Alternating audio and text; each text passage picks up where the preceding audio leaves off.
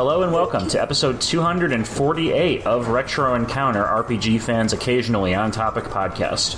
I'm your host for today, Peter Triesenberg, and joining me today we have Michael Solosi. Hello, everybody. Joe Padilla. Yo. And Pete Levitt. Hi. Today, listeners, is a very special day in Retro Encounter history, at least for me personally, because if you've been listening long enough, you know about my love affair with Mario and Luigi Superstar Saga, and today we are finally covering that game, a Game Boy Advance classic that spawned one of my favorite Mario spin-off series and a companion piece to such games as Paper Mario and Super Mario RPG. And we are playing it now for your enjoyment. So, panelists, what is your history with the Mario RPGs? I'm going to start with you, Pete. So, the first Mario RPG game I played was Paper Mario for the Nintendo 64. I don't know, the less glamorous younger brother of A Thousand Year Door, but it's a really, really great game, and I mostly watched my sister play it. We rented it probably in the early 2000s, and just remember being really taken aback at how funny it was. And the only other game I've played is actually this one, which I started playing a couple years ago, and I'm still on that same playthrough. But similarly, just bottomless charm and so much humor. So yeah, this is a really, from what I'm familiar with, it's a really, really great and fun series. Paper Mario 2 has like a pretty dedicated fandom as well, and it's interesting how the two series complement each other. We might talk about that later. Joe, what about you? What's your history with the Mario RPG? So, a little similar to Pete, actually. I have only played the original Paper Mario, actually when it was on the Wii Virtual Console. So I played that one, and if you would have asked me yesterday, that would have been it. But because Paper Mario: The Origami King just came out, I played a bit of that yesterday. So I got to see a bit of that because my partner really digs the Paper Mario series. So how is Origami King? I like it. I like what I've seen. It's extremely charming. I love the visual design, and it's got a great sense of humor to it. Yeah, for sure. We in no way intended this, listeners. That is an pure coincidence. Mike, what about you, man? What's your history with the Mario RPGs? Oh, boy. Well, we recorded 2 episodes on Super Mario RPG for this podcast a few years ago. Yeah, and a more general episode on Mario RPGs. I think it was you, me, and John Tucker that did that one. So I've at least played that one. But my first Mario RPG was the Super Nintendo one. Pretty soon after it came out in 1996, I think. I played a lot of it at a sleepover with a friend who was Mario obsessed. So it was his copy of the game, but I eventually played it on my own. I really like that one. I never owned an N64, so I didn't play a Paper Mario game until the Wii era, where in the late 2000s, I played Paper Mario and Thousand Year Door back to back, and really, really loved both. But those are the only 2 Paper Mario games I've played. And then you look at the Mario and Luigi subseries, because I've always had Nintendo handhelds right around the time they came out. I have played the first 4. I played Superstar Saga, Partners in Time, Bowser's Inside Story, and Dream Team within a year or 2 of each of them coming out. And I think I've mentioned this on podcasts before, but my 3DS is a year of Luigi 3DS that came with Dream Team bundled in. Nice. So I've played, I guess there's, counting Origami King, there are 12 Mario RPGs, and I've played 7 of them, if my math is right. Yeah. And I can't math. Yeah, and I did play Superstar Saga around when it came out, maybe a year later or so. But I have not played it in 15 or 16 years. So I'm replaying it on the 3DS version, which I bought it over a year ago. I think I found it on sale somewhere, and it's been sitting in my 3DS game case untouched until last week when I started playing this baby. Yeah, so it goes, right? Sometimes you just don't get rid of those games on the shelf for a while. Oh yeah, I'm terrible about that too. My Steam library is maybe the worst culprit, but I have a tendency to buy something I really want, but not get to it until I'm sort of done with what I'm playing at the time, and then it gets kicked down the line. I'm horrible about that. My eyes are bigger than my stomach when it comes to buying video games. Oh, yep, I totally understand that. That's a story of human history ever since about 2004. See, when did Lord Gaben descend from on high and give us Steam? Oh boy, when Half-Life 2 came out. I wonder what my oldest Steam game that I haven't played is, because I'm sure it's from some embarrassing date like 2005. Yeah, I don't know. All I know is that it gives you badges for how many unplayed games you have, and I'm scared. Oh no! Does it really? It does. That's yes, great. There is a hoarder badge, and I think I have it. Oh, good times, good times. For me personally, Superstar Saga is actually my first Mario RPG. So I have a lot of nostalgia for this game. Obviously, listeners who have been listening to the show for a while will remember that my old forum handle and my omnipresent Twitter handle is I Have Fury, after one of the characters in this game, Fawful. I played Superstar Saga pretty much right when it came out.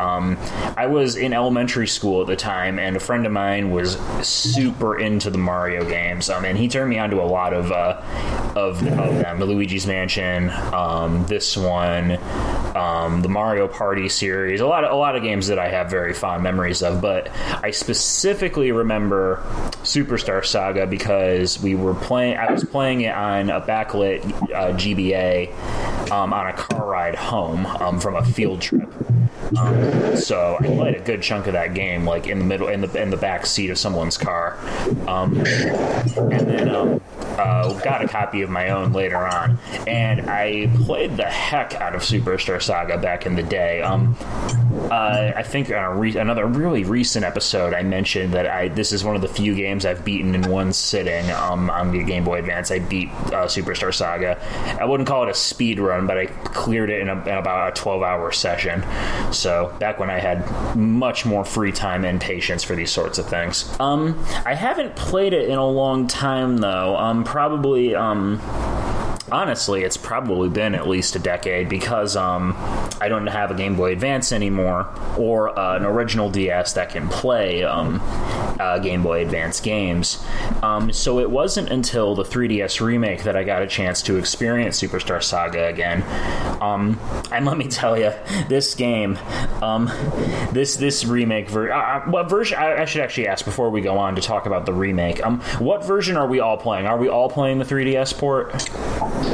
No, sir. I'm playing on the Game Boy Advance. Wonderful, wonderful. That makes me happy, actually, because we can compare the two. I'm playing on 3DS. 3DS, good. I'm also playing on 3DS, but I did fire up my GBA copy and played the first 20 minutes just to check out differences. Mm-hmm. Yeah, for sure. A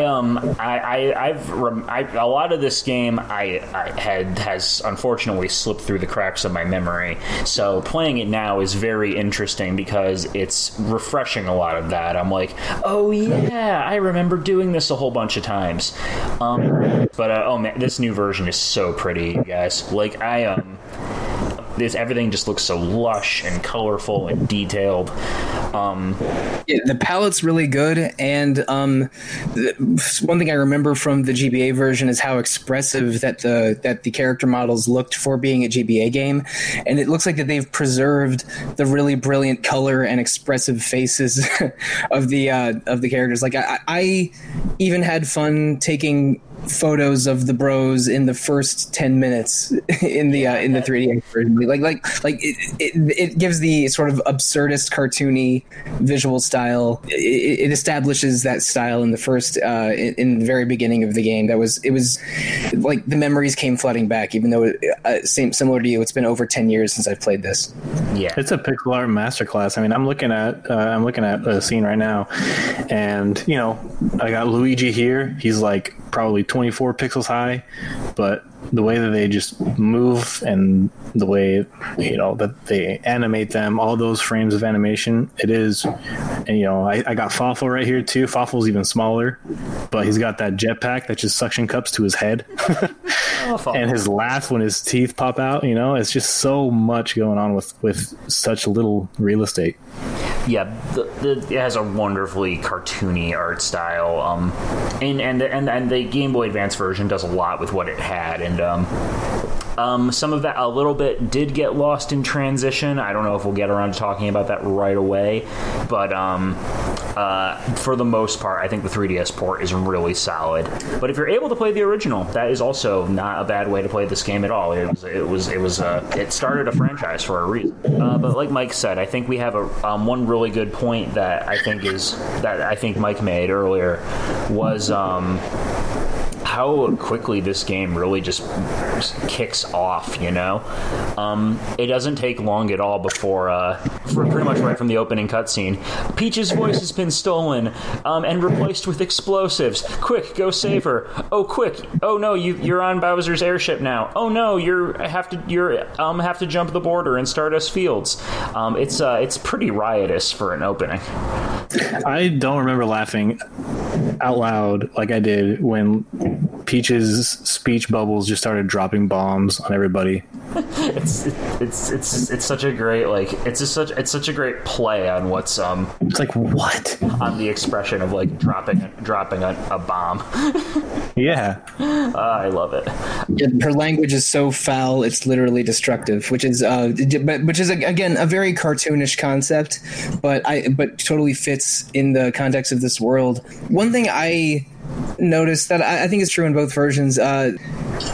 You get tutorials in this game, but I think all of the tutorials are necessary and reasonable, and don't waste your time too hard. Like, because at least in the first half of the game, you're getting new powers or some new complication to gameplay in every new zone, and they basically explain it to you at a reasonable level and then just throw you back into the game, and it never feels like too much, because there's a lot of complaints people make about games holding like being too hand-holdy or over-explaining themselves, but every time there's a tutorial and the first tutorial is on that airship about 10 minutes in, it's like, oh, okay, now I know how to do this, and then you're just let go for the rest of the game. And even though I'm probably 6 or 7 tutorials in now where I am, I wish tutorials were all this clean and reasonable.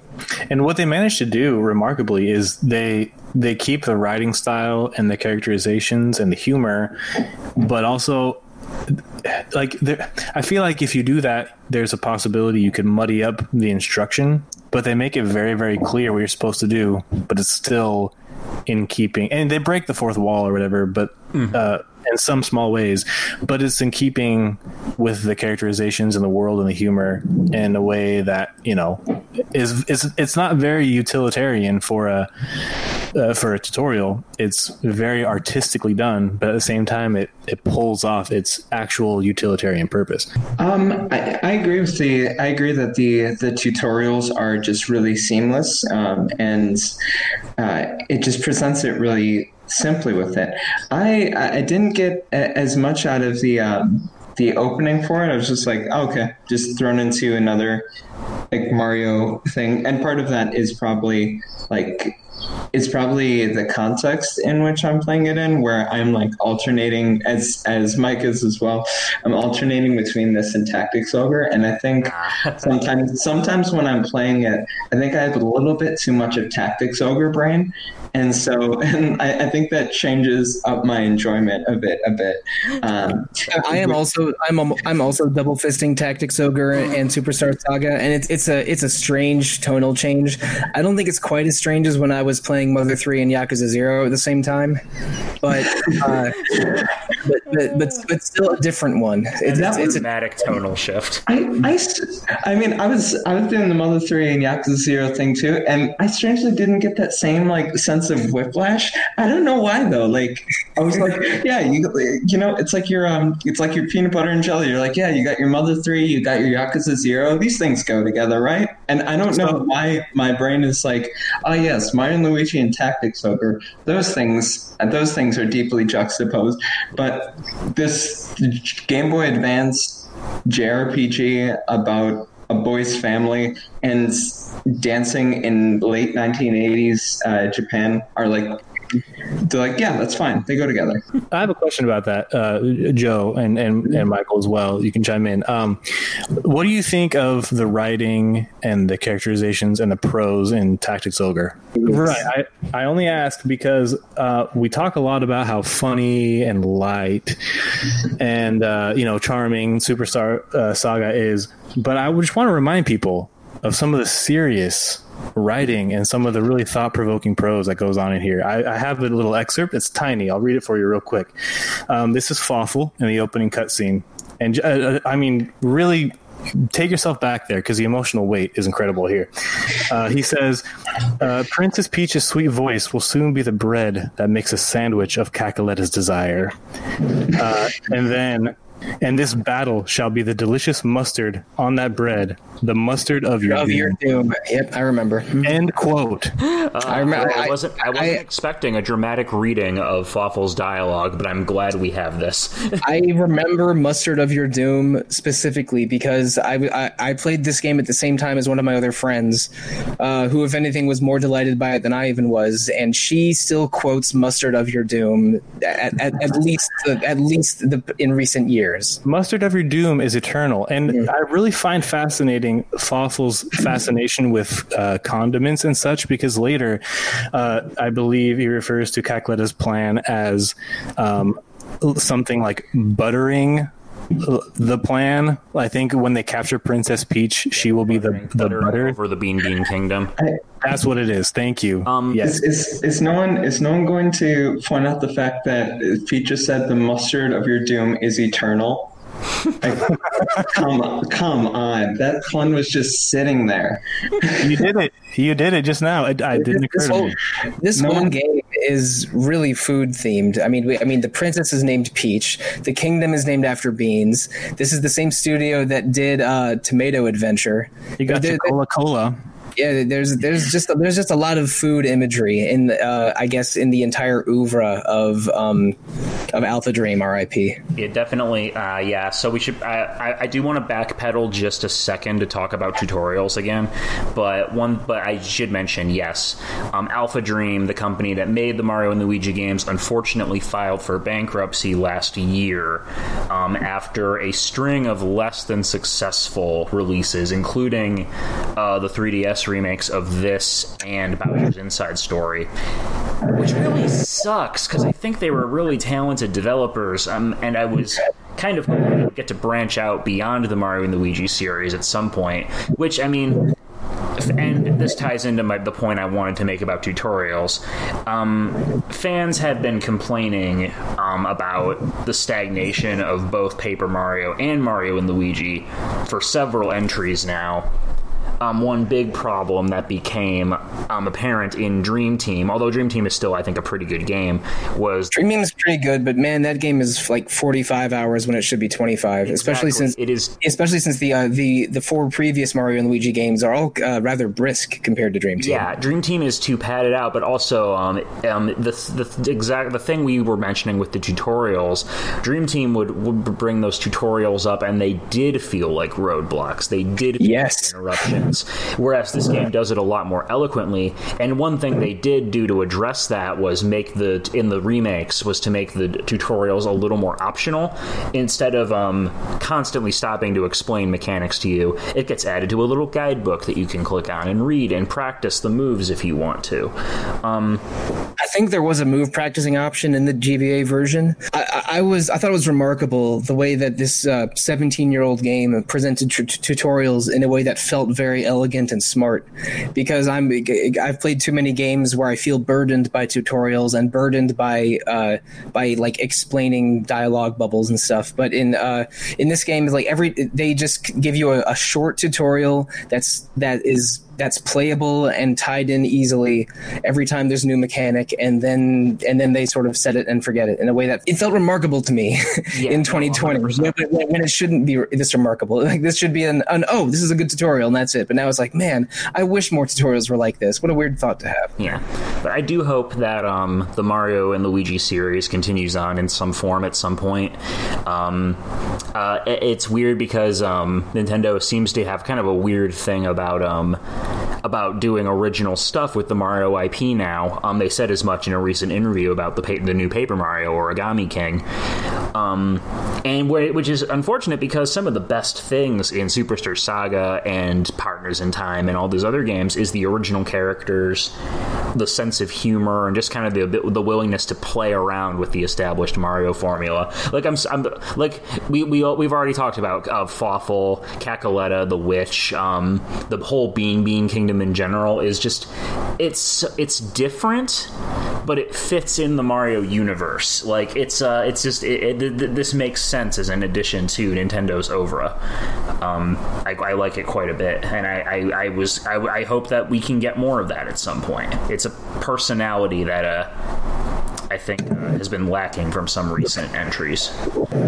And the personality of Mario RPGs has always been, I don't know, somewhat anarchic, like very. I associate all of them with humor and really fun visual pieces, and a lot of like silliness in basic things like combat and puzzle solving. That is a good silliness and not a bad silliness. So like I thought that Superstar Saga felt like it fit in alongside other good Mario RPGs, and even it shares some staff with original Mario RPG. I mean, Yoko Shimomura did the music for both games, and I think the writing is a strength, and Mario RPGs had this really good tone and style to them for many, many years, but they have fallen off a little bit. Like I think that I never played Paper Jam or the later. Paper Jam's easily the weakest link in the whole series. Yeah. That's what I heard. And I haven't played many of the later Paper Mario games, but I believe the popular consensus is like they have not been good recently, even though they're still funny. They don't strike the highs of the older ones, which is a little disappointing. And with Alpha Dream going bankrupt, it feels like it's like, I don't know, it's maybe less likely rather than more likely that Mario and Luigi will return strong again. I have this kind of I don't know. I have this thing where something about an older game that is, and even in some minor way, unsurpassed by later games, even in the same series.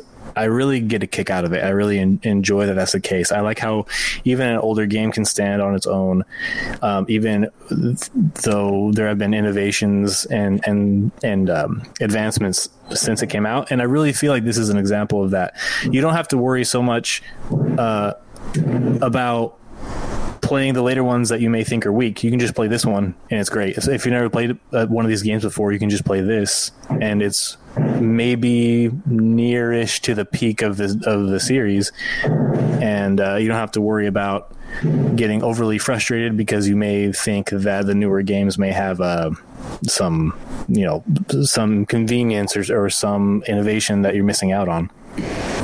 Yeah, that's an interesting way of looking at it for sure. I mean, basically, retro games can be good. Yes, I agree. But I think that the underlying point is that even though this was early in the lifespan of Mario RPGs, it holds up and is and even playing it in 2020 on the GBA, it's far from unplayable. It's still a good feeling game despite being 17 years old. Yeah, there are a couple of moments in this where I was like, I feel like I'm in Kingdom Hearts for a second because of how the music. Oh, no one wants that. Oh. No, I was happy with that. Like when earlier on in the game, when Bowser stuck like when Bowser's stuck in the cannon, the music was playing and it sounded to me like Twilight Town, and that was kind of cool.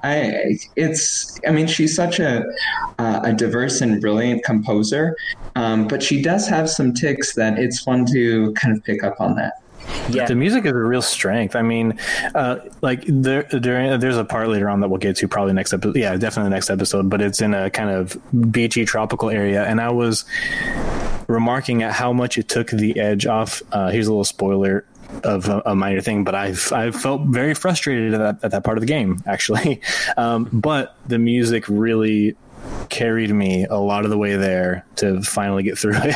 And it's such a beautiful piece, and there's so many that are just as good. Shimomura has a way of that. Like, even some of the most frustrating parts of games she's composed, Looking at You, Hollow Bastion, have just such good music that it's like, oh, this is nice. I'm enjoying the fact that this is frustrating.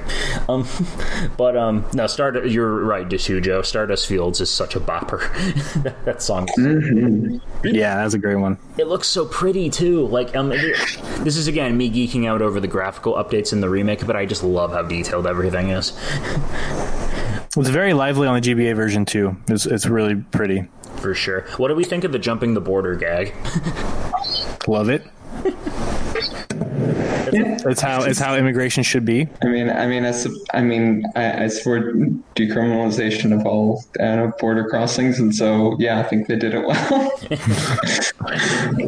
Yeah, I thought it was amusing. Although I think that border crossings should be, at least a little bit monitored nowadays because of a certain pandemic. But in less general, about letting people in and more about making sure we don't leave. Yeah. In general, I thought the border crossing was an amusing moment, but slightly more amused by basically the first boss of the game being an unpleasant border agent. I also Tollstar. Tollstar like extorts you for currency, and then it's like, well, I have to match it to the current exchange rate. Guess what? You're broke. That's a funny joke. If a little bit like, oh, come on. Really? Yeah, I played around with that because I wanted to see if the coins you collected would change at all. It doesn't. So I'm pretty sure he's talking out of his butt. Oh, he just stole from you. He's a much lamer version of Mr. Shakedown. Honestly, I was kind of hoping it was going to be Wart at first when I first saw him, but alas, poor Yorick. Super Mario Bros. 2 gets no love. Or Link's Awakening gets no love, except on this podcast where we did 3 episodes on it. Did eventually get a gorgeous remake, but that's neither here nor there. After that, the Hoo Hoo Mountain area is pretty fun too. Then you get you get introduced to a couple more side characters from the game. Prince Peasley's another fan favorite of mine. The way he flips his hair and the whole screen glows. He's freaking fabulous, man. Love him. The rainbow flash and the way he artfully flips his hair and cape is excellent. He's magnificent. I really love Peasley, and he's so good-natured. That all princes would be such. Mario games have an oddly optimistic view of monarchies. At least in Bean Bean and Mushroom Kingdom, it's there's we don't need to give counter examples, but in general, it is. I think that Queen Bean and Prince Peasley are both amusing, positive characters. I mean, the real question that we're asking and that we're dancing around is: would they support, the removal of all monarchies in the world? Is that something that we ask of Mario and Luigi? Probably not. Probably not. Because their whole I'm pretty sure Prince Peasley would be just fine with it, though, as long as he could, go to the salon every week and everything. I'm sure he'd be fine. Yeah, he'll be happy. Just give him some hair products. Oh, he needs his fencing practice too, because that guy can fence. That guy's a swordsman. Unfortunately, Mario and Luigi's job is to restore order to the monarchy every time. Yeah, they actually had to save the day by plumbing for once in this game, which was an amusing twist. Oh, that's one of the funniest parts of the game. Yeah, when you get to Bean Bean Castle and they have to literally fix the plumbing. So it turns out it was evil plumbing. I do have a word about this part. I think this was where I hit my first stumble where I stopped playing for a while. It's like you got to fix 7 plumbing problems, or I can't remember how many there was, but I remember just the maze-like map. Almost, I feel like a lot of the screens kind of look the same. I feel like it was maybe a little easy to get turned around, and it was a little bit of a sign of things to come for me, because it was this thing where I was driven on by the hope of like the next interaction, the next cutscene, the next dialogue. But I felt like maybe they could have cut some of the fluff of this part, because I really did stop for a little bit at this part. Well, let's talk about the world design for a little bit then, because I think that actually bears interesting. It's interesting how different it is from the other Mario RPGs in a lot of ways, but also some of the stuff they carry over as well. Mario and Luigi as a series in general tends to have kind of not quite a Zelda-esque overworld, but it's a top-down perspective. You have multiple zones that kind of intersect and interconnect with each other, and you can unlock shortcuts, and as you get new powers, more zones become available to you. Almost Metroid-y, if that makes sense, but not like... It's a little non-linear action exploration, or whatever you want to substitute for Metroidvania. Zelda's a good comparison. Yeah, I think Zelda's a good comparison. I don't know. I didn't think the dungeon navigation was that bad in this game. It's not. It's nowhere near. The puzzles are very simple, I think. It's basically a question of using your powers and applying them in specific points. And the game, to its credit, I think the game does a really good job of the rule of threes, essentially, for puzzle design, where you get a simple one to introduce you to what you need to do. You get a slightly more complicated version of it that introduces a new variable, and you get a final version of it that requires you to put all your knowledge to the test. And they do one thing that I find very irritating about Zelda games sometimes. I should say they do one thing better than Zelda that I find irritating about Zelda, in that some Zelda items are used in just the dungeon that you get them, and then one puzzle for a heart piece later in the game, and are otherwise completely lost or forgotten. I'm sorry to attack your favorites, Peter, but I'm thinking of like the spinner in Twilight Princess. Oh, you're not wrong. and also the ball and chain in that same game. But in Superstar Saga, you learn some jump powers in Stardust Fields, and then you get hammers and learn some hammer powers in Chucklehuck Woods, and then you get hand powers in in Oho Oasis and Oho Ocean, and you basically consistently use those 3 suites of 2 to 4 abilities each for the entire game. Like you're still using high jump and spin jump at the point where I am right now in Oho Ocean, and those are the abilities you get right at the beginning of the game. So I think that it's a pretty reasonable clip of puzzle solving progression that sort of stays consistent and gets more complicated. And Pete, I mean, I'm not sure where you are in the game right now, but I don't like you might be in for some ruder awakenings if you thought that the Bean Castle puzzles were rough. I thought that Woohoo University was a bit more of a slog than the Bean Castle. It is. I've had those rude awakenings. Okay, all right. Yeah, I think you're a little bit ahead of where I am. And I do agree with you certainly that because you have fewer verbs than in something like Zelda. What in Zelda would be an item, in Mario they're just like abilities, and you have fewer, so they do have more opportunity to use even the early ones, and it is usually all very natural, and it works. The way you cycle through them on the GBA using the shoulder buttons and everything is at the end you do end up with, it seems like quite a lot of powers, but it's not that many. It's all very manageable. It's between 6 and 10, whether you call swinging your hammer like in a normal way a power or not. Sure. Yeah, I feel like this was one of those situations that is a sign of many things to come, many other scenarios to come in the game, where it's like your objective is right there, and then they put you through like a 45-minute dungeon, and much of it, there's usually not any dialogue or anything, so much of it to me kind of felt like a little bit of busy work, where it's like it's right there. What were you doing in Bean Castle? You're trying to free the queen or something, right? You're trying to restore power to the room where the Beanstar is kept. And Beanstar, that's right. Yeah, and Cacletta is disguised as the Queen's attendant, but Correct. you don't know this yet. So you're going down to fix the plumbing to unlock the door to the Beanstar, and when you do so, Cacletta and Falfel shed their costumes and say, "Haha! Now you are the, I don't know, ketchup of failure," or whatever they say. And then they abscond with the Beanstar, which to continue the story along. And Queen Bean is the boss at the end of that phase because She's like possessed or something. Yeah, she ate like some kind of bad tapeworm or something that turned her into a monster. Yeah, so and that was the thing of like, you go down to this dungeon for nearly an hour, fix the plumbing, and like the door that's right next to the door you walked into the place, you know, like right next to the first room of the castle or whatever, will open. And that kind of thing did just kind of rub me the wrong way, and it kind of happens a lot in this game. But what I'm finding now that I'm in a rhythm with it again, even though I'm later on, and there are more examples of that kind of frustration, is the degree to which the humor and writing really make up for it. Is like, sometimes it feels almost like a superficial thing that shouldn't be powerful enough to make up for those kinds of frustrations that I'm experiencing.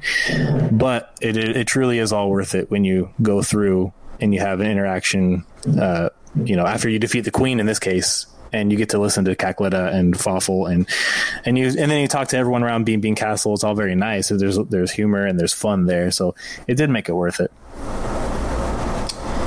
Maybe it's just because I'm lightly dead inside, but it's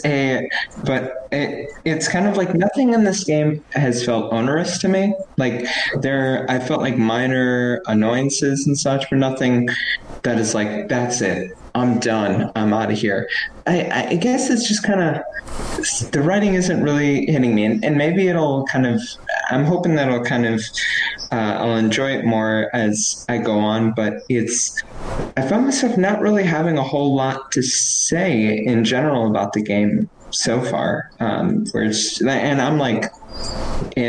decently into the third part of it, probably pretty close where Solosi is. And so it's like, I don't know, it's a bit of a difficult game because I tend to have a lot of thoughts and I don't. I think that's valid in terms of like, it's not a particularly deep story. I mean, it's Mario. It's a parody video game of other RPGs that draws on the Mario universe and plays with it in some fun ways. And it's not necessarily like super deep or insightful or like avant-garde or anything, but I do think it but I think it has merit and I find it enjoyable. I can definitely see like if you were looking for something a little more, because I mean, Thousand Year Door, for example, just to like pull in another Mario RPG that everyone really likes, Thousand Year Door has like a lot of surprisingly dark moments for a Mario game. That opening area is like a dangerous crime town or something. Yeah, and I think that's like the flip side of the coin almost from Superstar Saga, where Superstar Saga is very light, very colorful, always tongue-in-cheek, and I appreciate that, and I enjoy that. And the Mario and Luigi games, like, I mean, they only get sillier. Bowser's Inside Story is literally like Osmosis Jones, but with Mario. It's Osmosis Jones if it also had kaiju battles, and it introduces like those Globin characters that might be even sillier than Fawful. Yeah, I was gonna say the hemoglobins are like some of my favorite things in all of gaming. Yeah, see, I was thinking of Magic School Bus, but Osmosis Jones is good. Rip. Magic School Bus, the author for that recently passed away. And I mean, you could also say Fantastic Voyage. It was if you want to go real old school about it. Oh yeah. But no, Joe, I don't think that's I think that's a reasonable take to have, like, if you're not like feeling it like right out of the gate. I mean, between those three different viewpoints, I'm probably closest to agreeing with Peter. I welcome puzzly RPGs. If anything, I think that RPGs of the 2010s have moved too far away from including puzzles. I'm sorry to interrupt, Mike, but I miss dungeons in games. Yeah. Dungeons and puzzles are an endemic part of RPGs to me, and a game that sort of delights in weird puzzles is fun to me. And I don't know. Again, I'm only a little bit past that halfway point. I think Joe and I are probably within 20 minutes of each other gameplay wise. But I haven't found any of the navigation stuff to be that challenging or annoying. Everything either just requires a little bit more experimentation or exploration, or if you notice a hidden treasure on the field, like, oh, okay, I can't smash this rock yet, I'll come back later, going back to those light Metrovania elements or light Zelda elements. And this isn't a huge world, but it is pretty densely packed with stuff, and there's fast travel between 10 or 12 pipes, which is fast travel is a godsend. Yeah, but in general, and I mean, Peter mentioned that he played this game in a single 12-hour session once. This is a 15 to 20-hour game typically, so I think that it's a pretty breezy RPG, and around the time you're starting to get tired of it or it wears out its welcome, at least in my feeling, it's almost over. So I'm having, again, I played this once 15 years ago, and now I'm sort of either remembering or half remembering things, and so it's like some things come as a surprise, but most of them don't.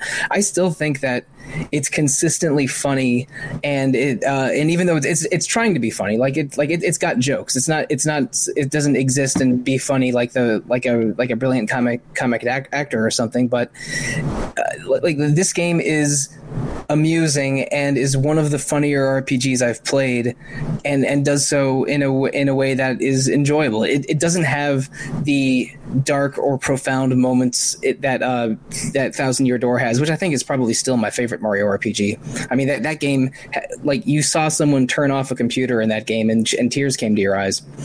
But Superstar Saga is sort of breezy and funny and somewhat dense with mechanics for a GBA game, and I think it's successful in all fronts. I on the GBA episode a month or two ago, I thought it was one of the best GBA games, full stop, and I stand by it. I'm going to make a terrible analogy here. I love terrible analogies. We were doing sports analogies to characters in Tactics Ogre a few weeks ago, Joe. It's so good. If Thousand Year Door is like a tall, savory glass of Pinot Noir, Superstar Saga is like a 6-pack of White Claws. I'm offended by that analogy. I point you once again to the incredible prose I quoted earlier. Superstar Saga and defy you. Superstar Saga is like a mustard. Is like the mustard of your doom, and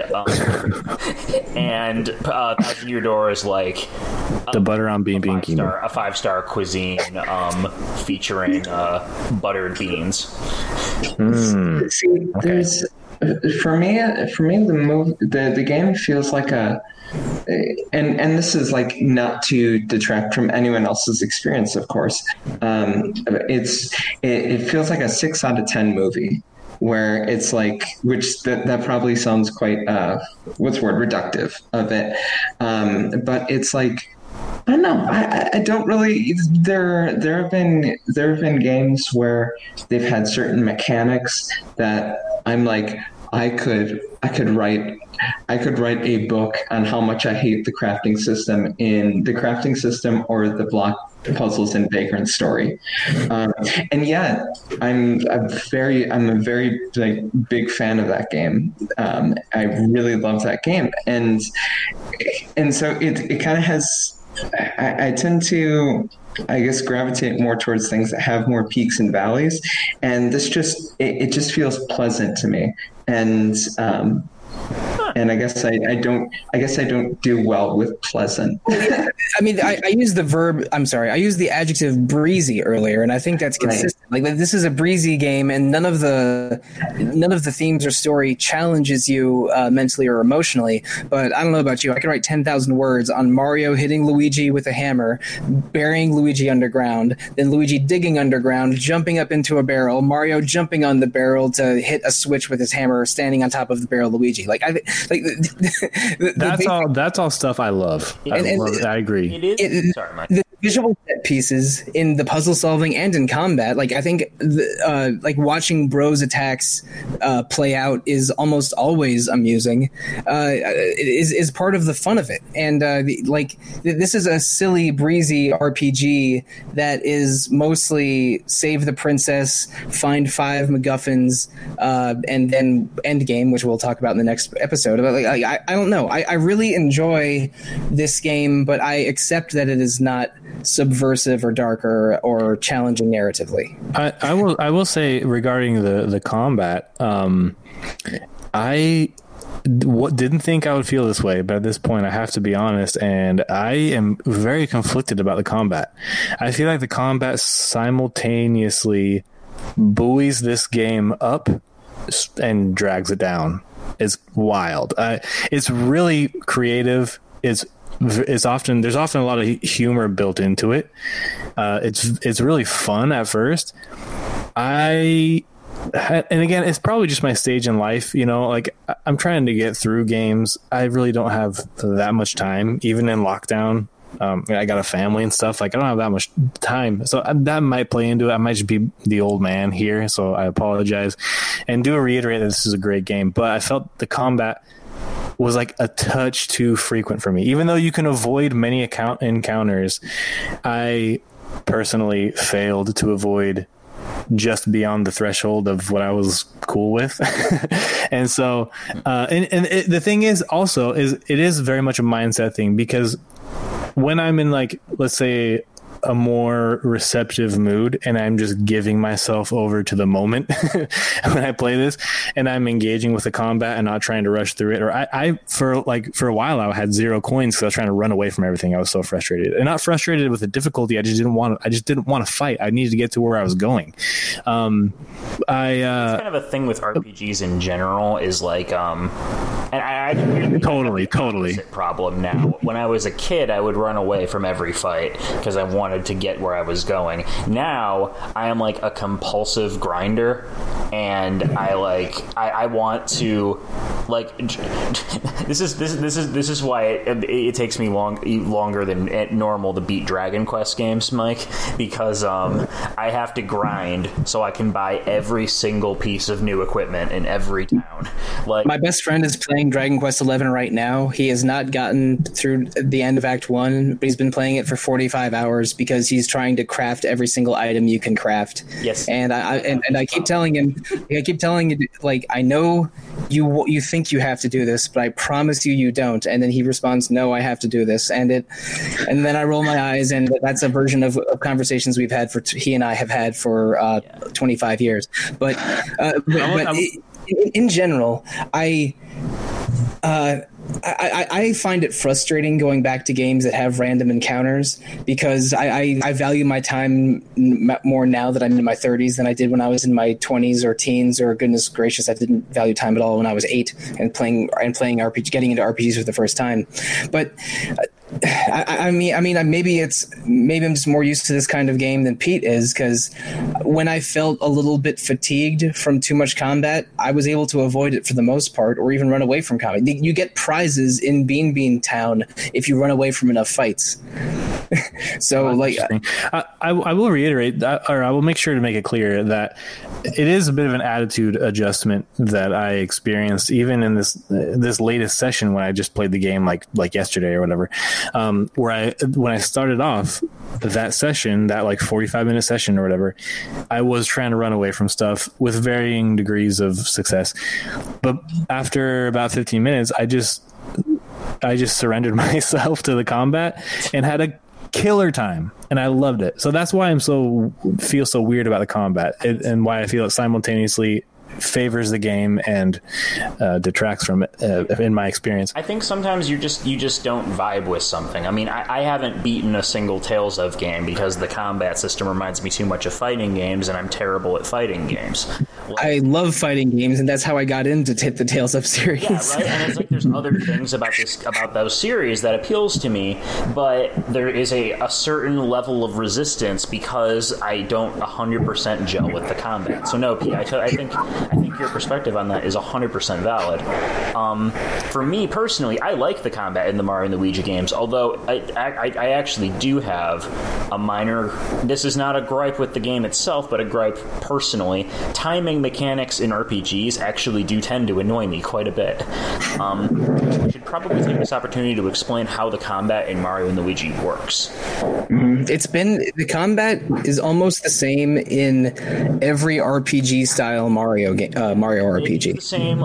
Press the button right before you land a hit in order to do extra damage. What Mario and Luigi does that's quite clever, and this is something that carries over to navigation as well, which I wanted to touch on.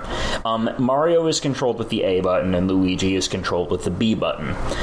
The brothers move as a unit, and you can switch their positions around in order to do different things. As you unlock more powers, you get more verbs, which you can use to explore the world and in battle. So it's it's all very meshed together very nicely.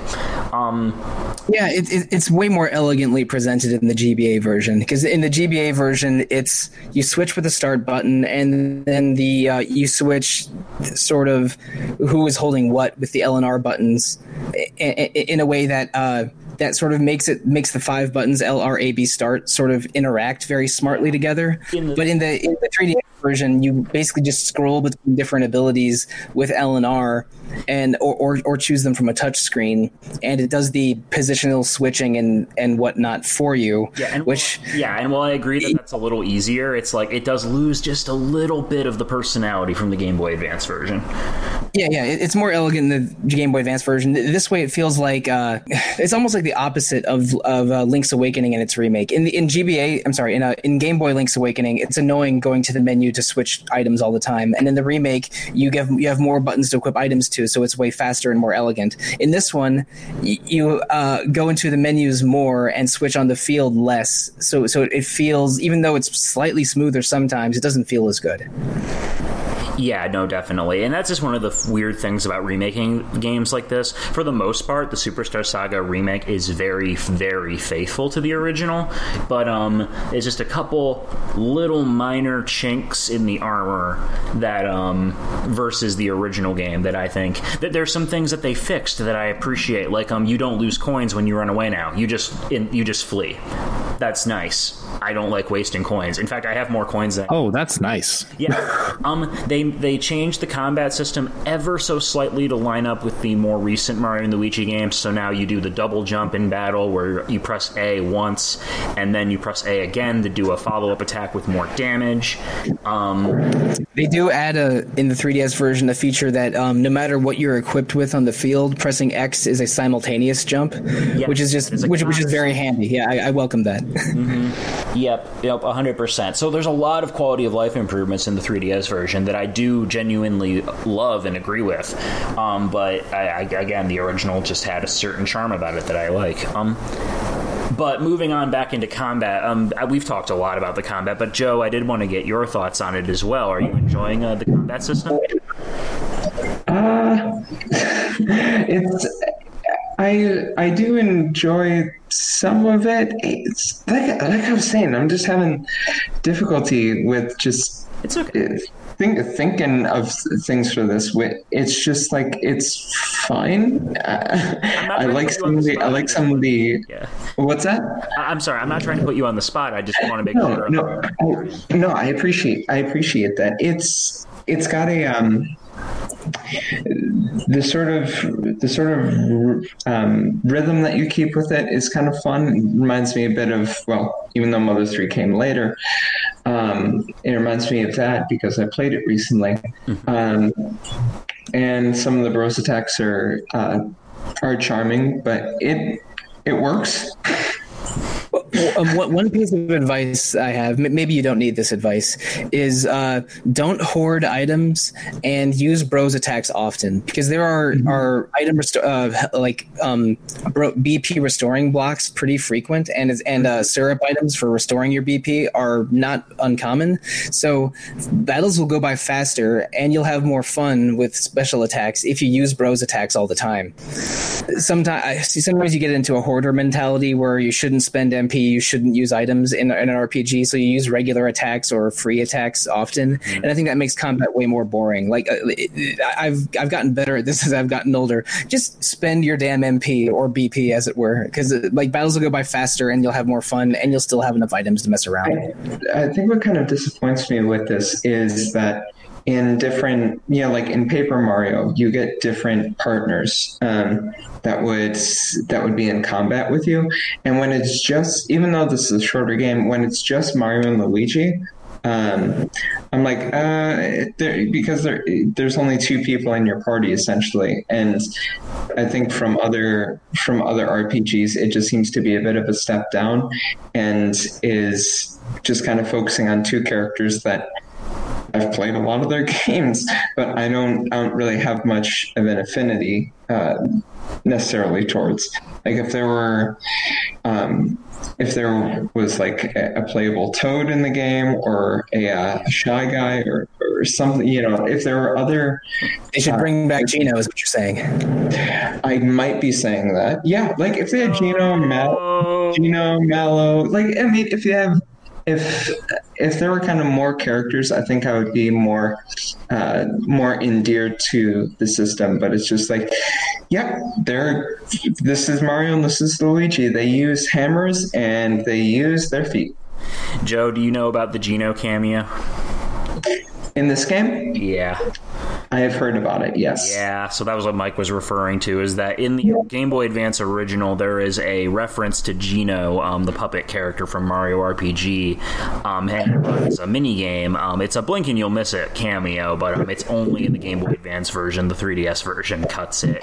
I don't know if it's rights issues with Square or whatever, but it's sad. I liked that. It was cute. In the credits to it, they do credit the character of Geno as being a property of Square, so it didn't seem like a complicated rights discussion. Maybe they just asked and they said yes in 2003 and no in 2017. They were making nice with Square in 2003 with the release of Crystal Chronicles and all those Game Boy Advance ports. So I'm guessing it probably might have been a little easier to be like, hey, can we borrow that for a second?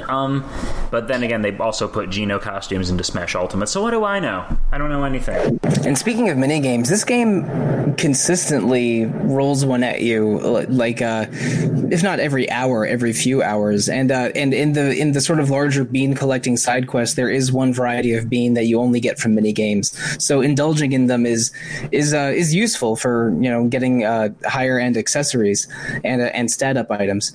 But yeah, I don't know if I need all of these mini games. Like even from the jump rope one at the very beginning of the game in Stardust Fields, it's like, do I really want to take this one up to the highest level? Because I don't know. I have podcasts about Tactics O Grand Mario to record. Yeah, you definitely don't need to do them all, but grinding for beans is to make different coffees with at Egad's Cafe is fun, if only for the cutscenes you unlock. And Luigi's Mansion is one of my favorite games, so I'm just glad that Egad gets more time. The individual audio for different characters is really amusing. Both the pseudo Italian nonsense that the brothers say, and like the little vocal cues from Fawful and Egad. It's not fully voiced, not even remotely close to it, but just I don't know. I thought the vocal cues were really cute in this game. If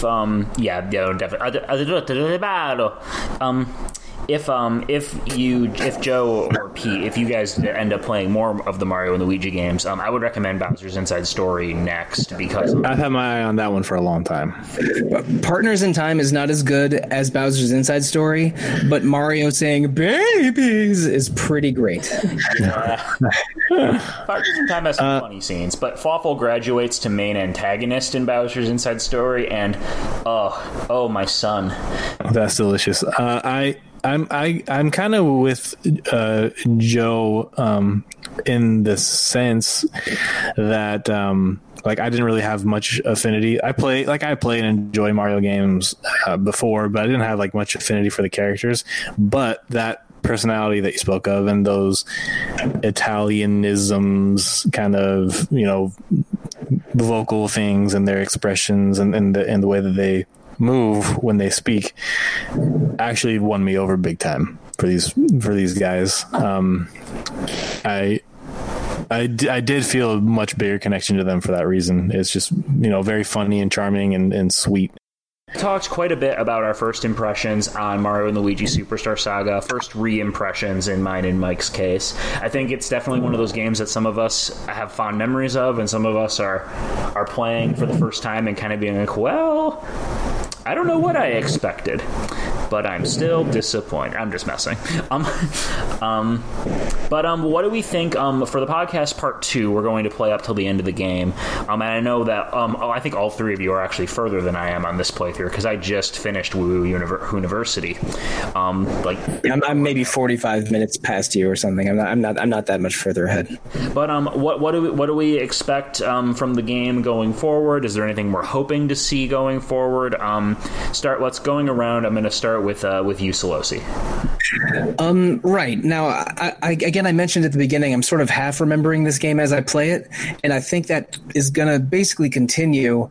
But I want to see how the boss battles are in the second half of the game, because I remember what the final battle is, but I don't remember, and I remember sort of the order of events the story takes, but I don't remember a lot of specific enemies or boss fights, so I'm looking forward to rediscovering them again one by one, because some of them were really fun. I loved fighting a sentient bottle of evil soda that gets stronger if you tell it jokes. And Bowser's role as the amnesiac rookie is an amusing bit of dialogue that I enjoy continuing to see. So yeah, I don't remember everything about this game perfectly. I beat it once more than 15 years ago, and I'm looking forward to the rediscovery of all the things I've forgotten. Yeah, for sure. What about you, Joe? I'm hoping that I am more affectionate towards this game as it winds to the end of it. I know there are certain things about it that I just know that I'm not going to get. Like, I'm not going to get more playable characters, and like there are certain things that I would ask of this game for it to be something that I'd really love that it's just not going to do. And so I'm just going to kind of make my peace with that and try to enjoy it for what it is rather than my expectations of what I would want it to be, like a parent. That's a wonderful analogy. Poignant. I do hope that you find something to enjoy about it, Joe. Because I mean, just speaking as a fan of the game, I have a lot of affection for it, and I like spreading the love.